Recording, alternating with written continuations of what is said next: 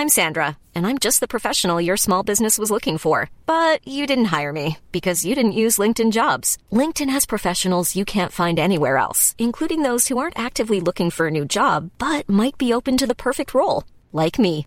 In a given month, over 70% of LinkedIn users don't visit other leading job sites. So if you're not looking on LinkedIn, you'll miss out on great candidates like Sandra.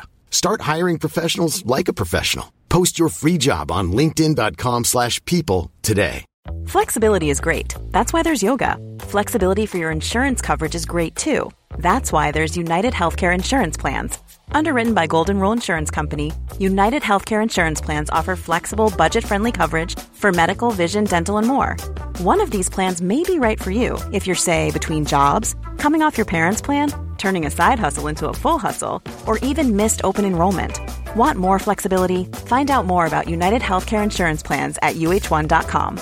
Mom deserves the best, and there's no better place to shop for Mother's Day than Whole Foods Market. They're your destination for unbeatable savings, from premium gifts to show-stopping flowers and irresistible desserts. Start by saving 33% with Prime on all body care and candles. Then get a 15-stem bunch of tulips for just $9.99 each with Prime. Round out Mom's menu with festive rosé, irresistible berry chantilly cake, and more special treats. Come celebrate Mother's Day at Whole Foods Market. Hello again, I'm Susanna Gross and you're listening to Sorry Partner.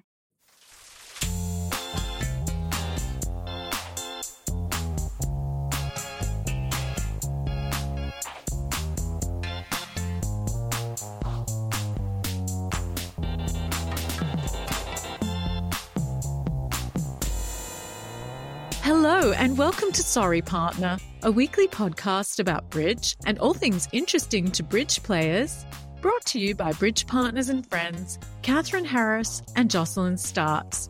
On today's program, we feature the second part of our interview with English champion Susanna Gross, who talks about the value of tenacity at the table and how years of playing rubber bridge honed her judgment.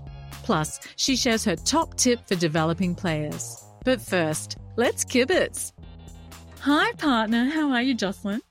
Hi, partner. I'm fine. Catherine, how are you? Jocelyn, I am very well, though I am very slightly concerned about my state of mind. Oh, dear. What's been going on? As you know, I do play a lot online, and often I am playing with lovely real people such as yourself, but quite often I'm playing with those BBO robots, and we all have lots of feelings about those BBO robots. But I am starting to develop a more emotional response to them than I think is necessarily healthy. And I am reading into the play behaviors that I don't know if they're real or if I'm making it up. So the passive-aggressive robots, the daredevil robots, the obtuse robots. What I've noticed, and I don't know if I'm just imagining this because I've been playing online too much, but they seem to hesitate when they're about to trump, or if it's like a key play and they're out of the suit, there's a hesitation. And I'm like, what is this? Surely I cannot be imagining table feel. 100%. Okay. When you finesse and they have the king and you've played to the queen, there's always a hesitation. And I'm now used to, it's like, when there's that hesitation, I know the king is coming. I know. Okay, well, that makes me feel a whole lot better because I thought, oh, my Lord, have I completely lost it? You know that Nietzsche quote about when you stare into the abyss stares back, and I thought, am I becoming a robot? Yes. We've become robot people. No, I completely agree with you. There is something that maybe makes it, I don't know, go through certain, I don't. You mean like the programming of it? It has to process some extra thing, and so it just slows down. Well, that's the only thing I can think of. Because I start thinking, you're hesitating, you ratbag. And I'm starting to have all these really, unkind thoughts about the robot. I think just play the game. It never hesitates when it's just following to the suit, and not taking the trick. It just plays. So I've seen that too. And I hate those hesitations when I've tried to finesse. Okay, well, thank you. Well, it makes me feel much better because I did wonder if I was ever so slightly losing my marbles. Well, you may be, but this is not evidence thereof. Oh, okay. Oh, that's true. Well, thanks, Jocelyn. I feel comforted and glad I shared it with you. I think a lot of people who play a lot of bridge can relate.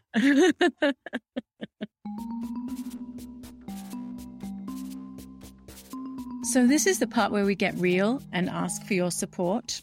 As you know, the podcast is available for free and it's a labor of love, but it does take a lot of time and effort to put together. Donating is easy. You go to sorrypartner.com and you'll see a tab along the top, Support the Show, and that takes you right to our secure Patreon page. Many of you have contributed already and we are so grateful, but if you haven't, we'd really appreciate it. Thank you very much. Now, back to the show. So, Jocelyn, as ever, I have a couple of letters for you from the mailbag. Would you like me to read them to you?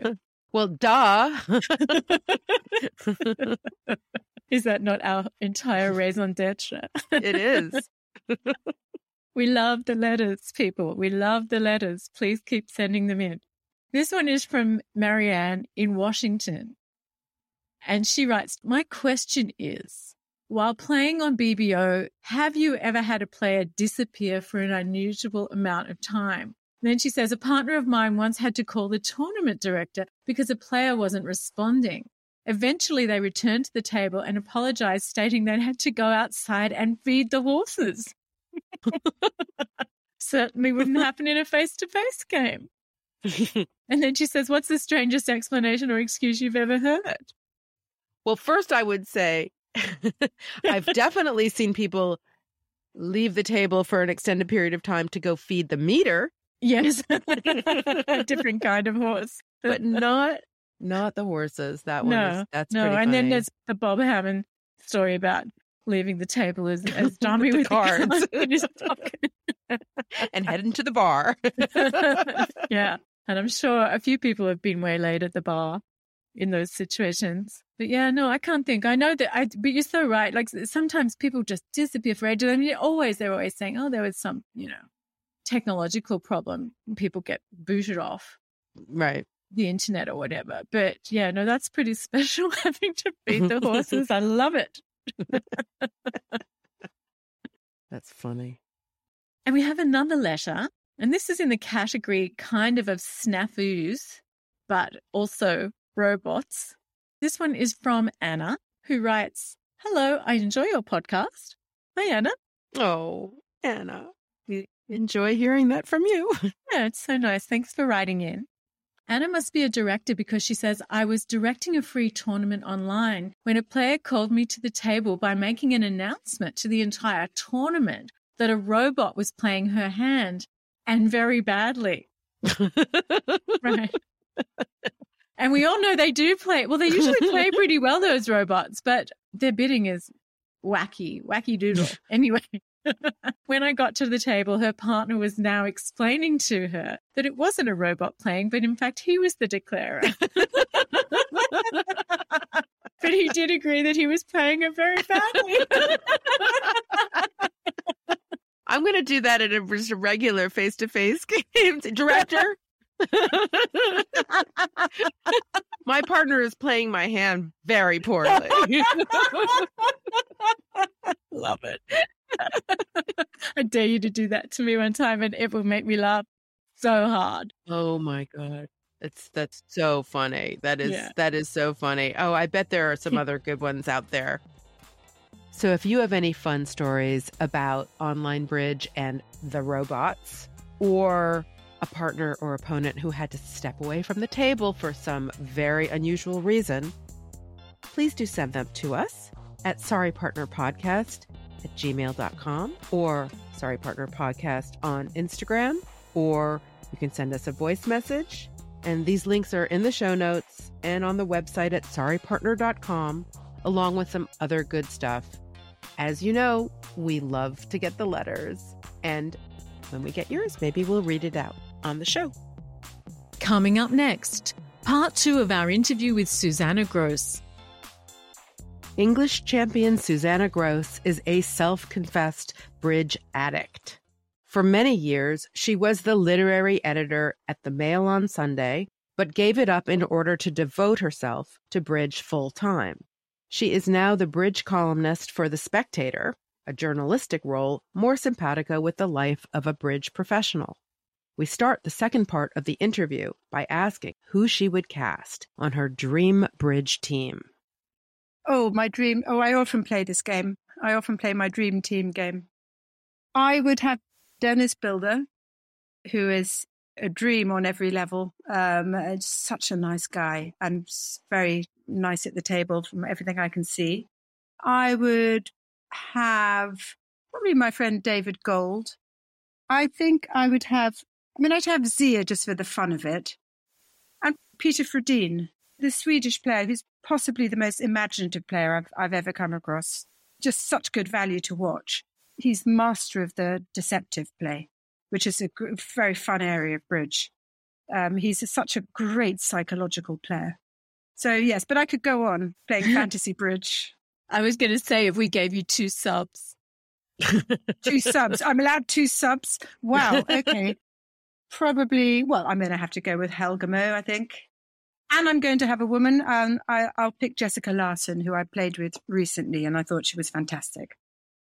Do you have a personal motto or catchphrase that you use when you're preparing or playing a bridge tournament? Yes. I tell myself that at the end of the tournament, if I'm not proud of the way I played, if I made too many mistakes, that it's important to at least be proud of myself in every other way, in terms of how I behaved and the effort I might have put in. It's important to do that for me because I'm very self-critical, and sometimes I'm always elated if I've played well. But if I feel I've made too many mistakes, I can feel very despondent and dwell on them too much. And I think psychologically, it's so silly to do that. Everyone makes mistakes. And I'm always reminding myself not to be too hard on myself. And sometimes if a tournament isn't going very well, the thing to concentrate on is, okay, it's not going well. Be proud of the rest of yourself. Be proud to keep fighting. Keep fighting and know that you didn't ever stop fighting. That's my motto, if you like. Just keep fighting. Do not get demoralized. I think that's my strength. I will never give up. Well, what would a regular partner say maybe is a weaker area of your game? I think the weakest area of my game is blips of concentration. I'm playing a good game, and then suddenly there's some slight craziness or scattiness that just creeps in, which I really want to eliminate. I think it is a slight concentration issue. Is there anything you do to try and work on that? Yes.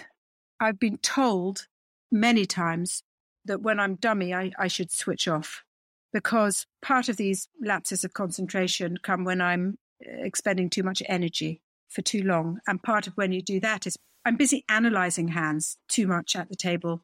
If I'm dummy, I'm thinking about the last hand. I'm either watching what's going on or I'm dwelling on how many tricks were makeable or what the opposition might have made. Or it's too much. And so I think that I've been told time and again to switch off. All this can wait to the end of the tournament.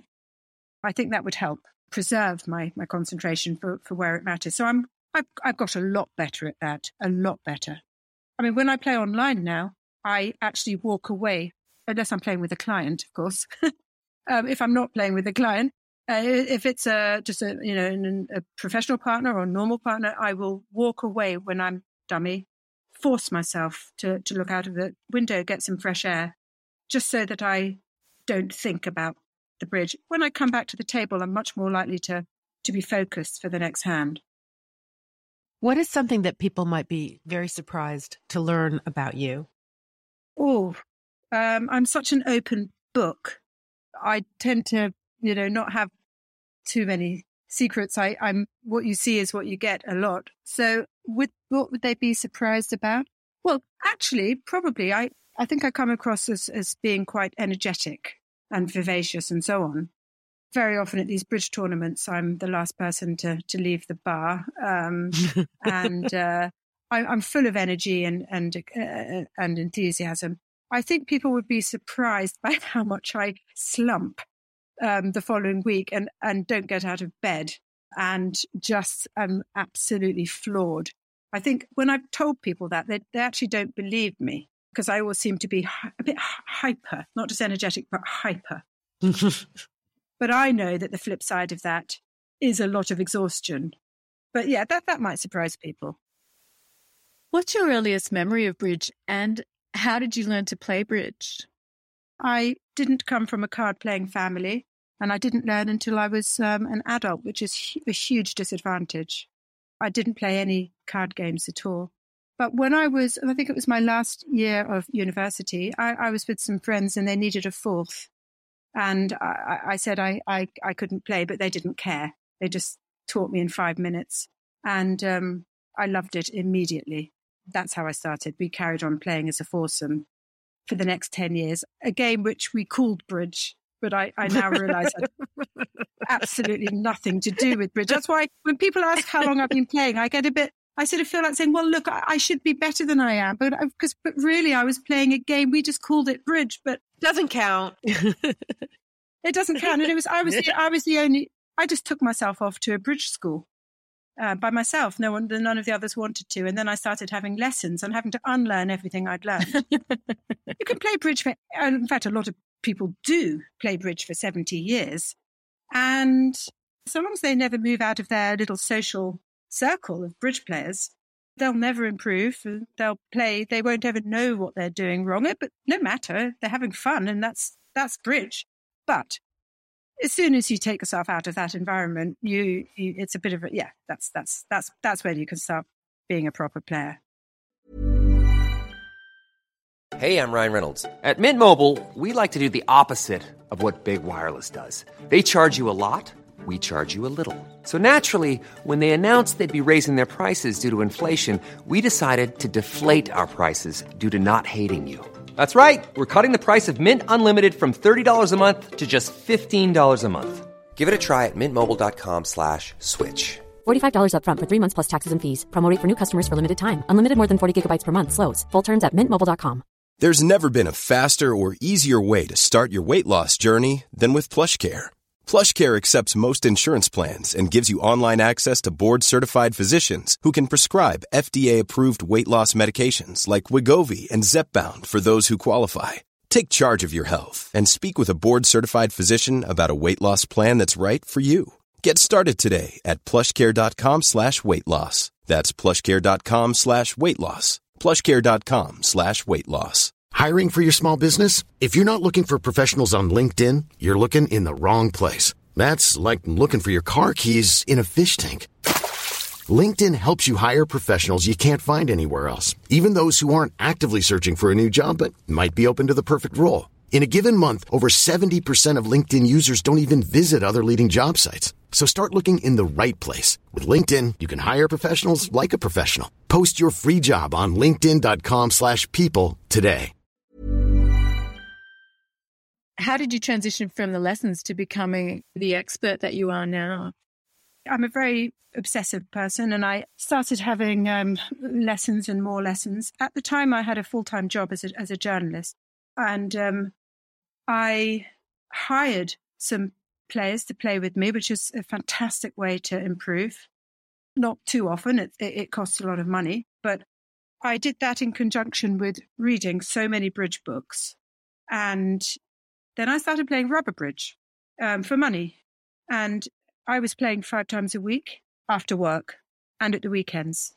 And although it didn't teach me how to bid, because you're not allowed to use any conventions apart from maybe 1 or 2, there's no conventions at all.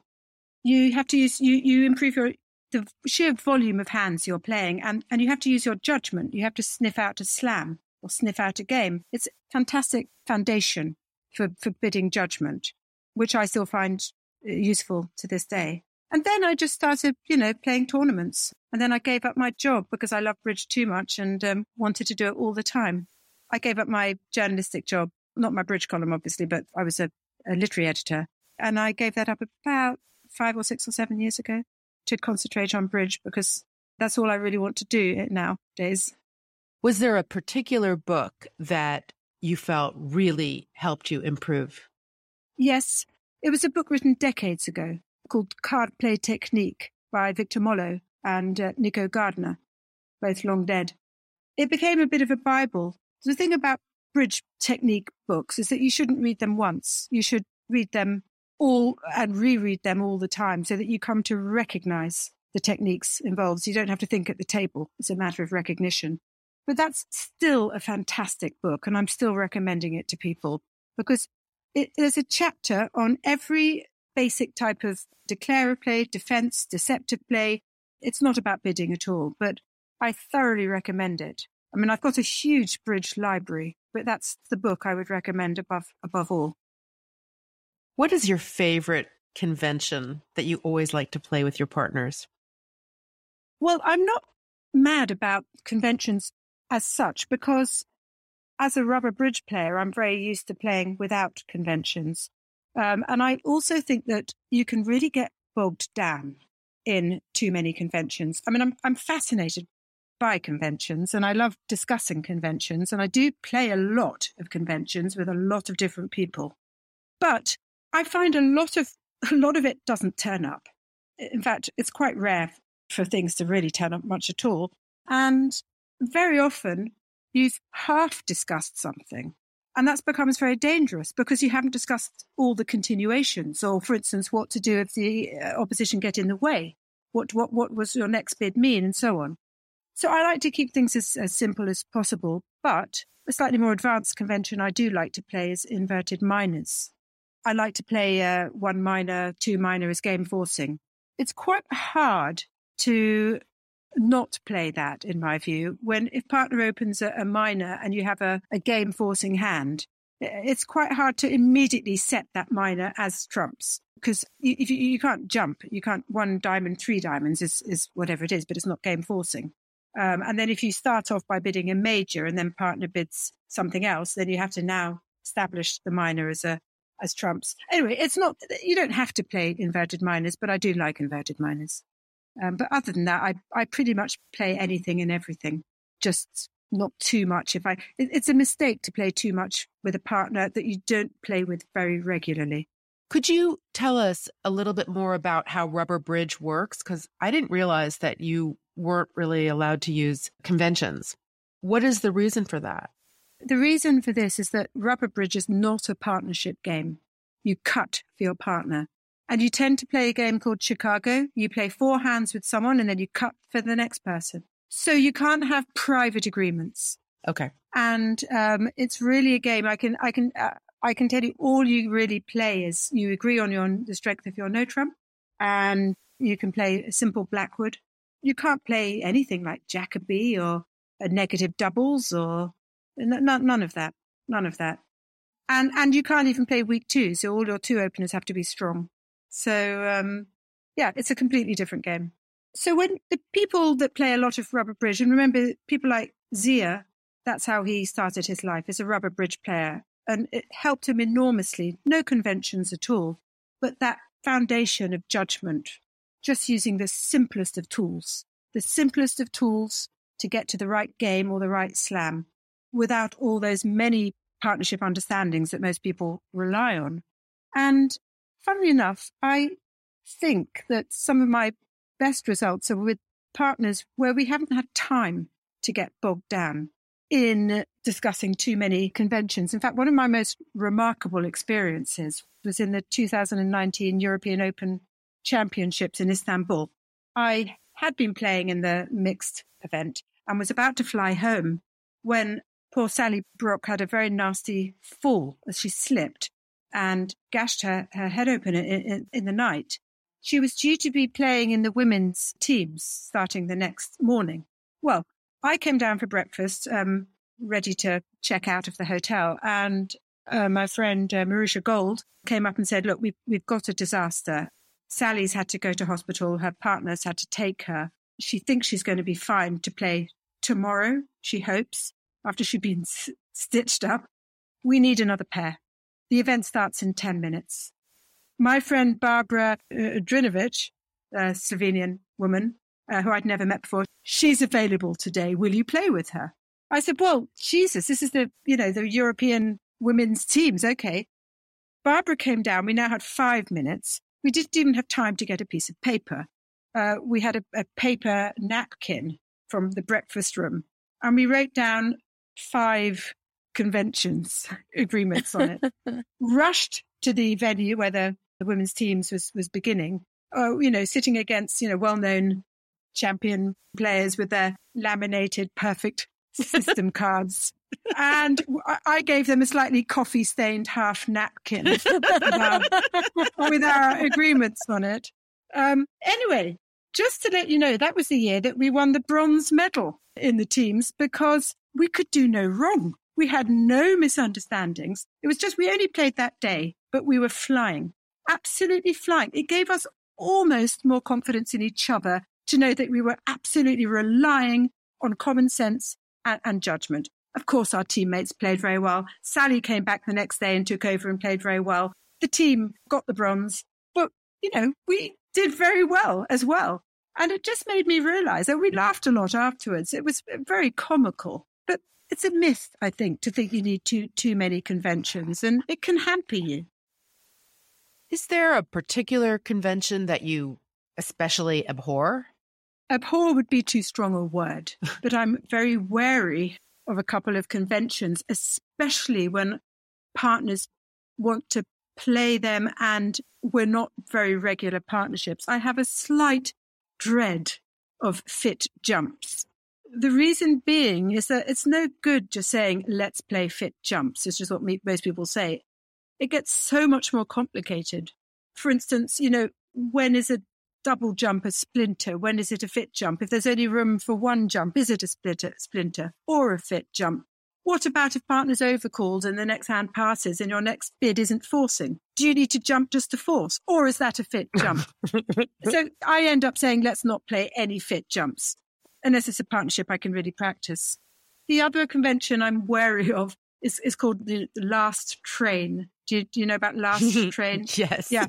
I mean, the problem with last train bids is I don't mind a last train being a last ditch, if you like, attempt to make a slam try. Well, it's fine if you have very specific agreements, like over a 1 heart, 4 clubs from partner. 4 diamonds is a last train. You don't want to sign off. You're not good enough to bid Blackwood. 4 diamonds is not a Q bid. It's a last train bid. But if you haven't agreed that you only do it in these situations, it gets very murky to start Q bidding and then this and then, oh, hang on a minute, is that a Q bid or was that a last train? It actually makes a huge difference to me and I have no idea. So I ban last train bids other than this very simple 4-level splinter bids, unless it's someone I can practice with a lot. Those are my 2 pet hates. What's the top tip or advice that you've ever been given? Yes, I have 3 tips for you. My first tip is from my friend Margaret Courtney, a fellow rubber bridge player, who once said to me, do what you think is right. Never give a shit what anybody thinks of you. So important. Do not worry about what anyone is going to think of you if what you do works out to be wrong. Follow your instinct. I think that's hugely important. And my second 2 tips come from Espen Eriksen, who's a wonderful player, Norwegian player, who's very, very blunt talking, no nonsense, says it how it is. And I was playing with him and I was at that stage where I was thinking I was better than I was and trying to do some, fancy stuff. And in defense, I think I ducked a trick without just thinking it might be right without quite knowing why. And he just said to me, never try to do anything clever at the table. It will always backfire. And although I laughed a lot, but actually there's some truth in what he says. What I mean by that is very often it's enough to be sensible and not lose your concentration. Keep account of the hand. That's enough to win, to play well and win. It's when you start trying to be clever that I think I know a lot of people who, in trying to be clever, end up with absolutely a terrible score. Because in the effort to be clever, it's not the same thing as being clever. You're trying to show off in a way. You often don't quite know why you're doing what you're doing, but it looks a bit snazzy. I think it's very good advice. And the other bit of advice Espen once gave me, because I do get a bit distracted at the table, for instance, just as I can feel annoyed very quickly, but I also have quite a lot of sympathy. If someone's revoked or if someone's clearly very nervous, an opponent, I'm naturally quite sympathetic and maybe a bit soft. And Espen once, he told me off a little bit. He said, when a man is down, you must kick him. And I thought, well, he's right. I mean, Jesus, here we are. But if you see a weakness in your opposition, if they've got themselves upset by misplaying the last board, for God's sake, don't go soft on them. But even though Espen gave me that advice all those years ago, I haven't always been able to be as tough as him. In fact, I remember not that long ago, maybe 4 or 5 years ago, I was playing in another European Open Championship. I was absolutely exhausted. It was day 7.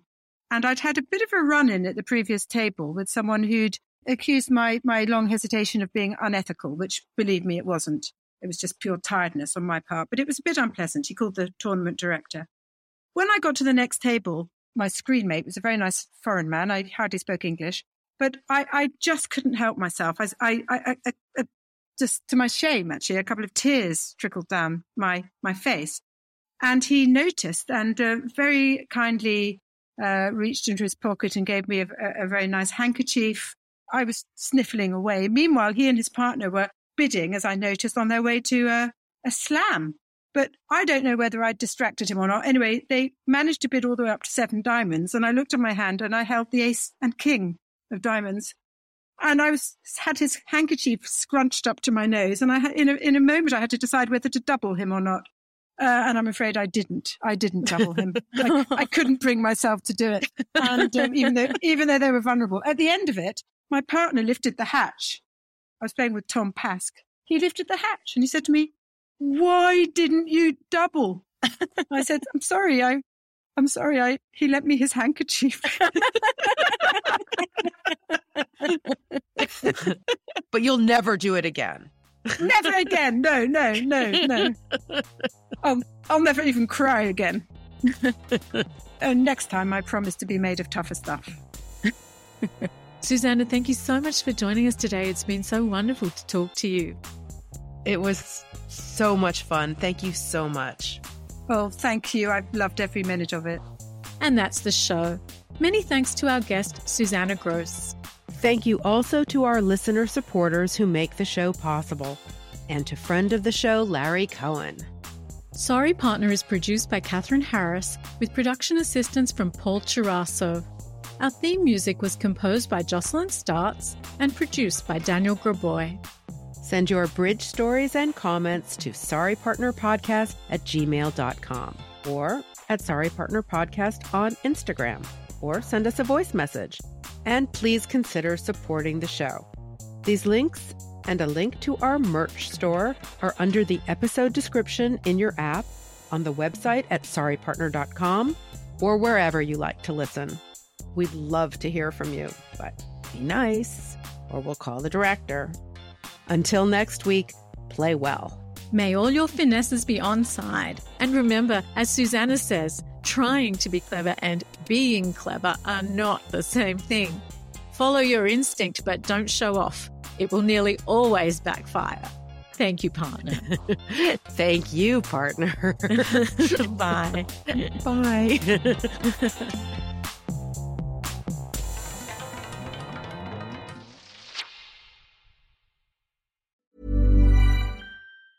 Hi, I'm Daniel, founder of Pretty Litter. Did you know cats tend to hide symptoms of sickness and pain? I learned this the hard way after losing my cat, Gingy. So I created Pretty Litter, a health monitoring litter that helps detect early signs of illness by changing colors, saving you money and potentially your cat's life. Pretty Litter is veterinarian developed, and it's the easiest way to keep tabs on your fur baby's health right at home. Go to prettylitter.com and use code ACAST for 20% off your first order and a free cat toy. Terms and conditions apply. See site for details. Planning for your next trip?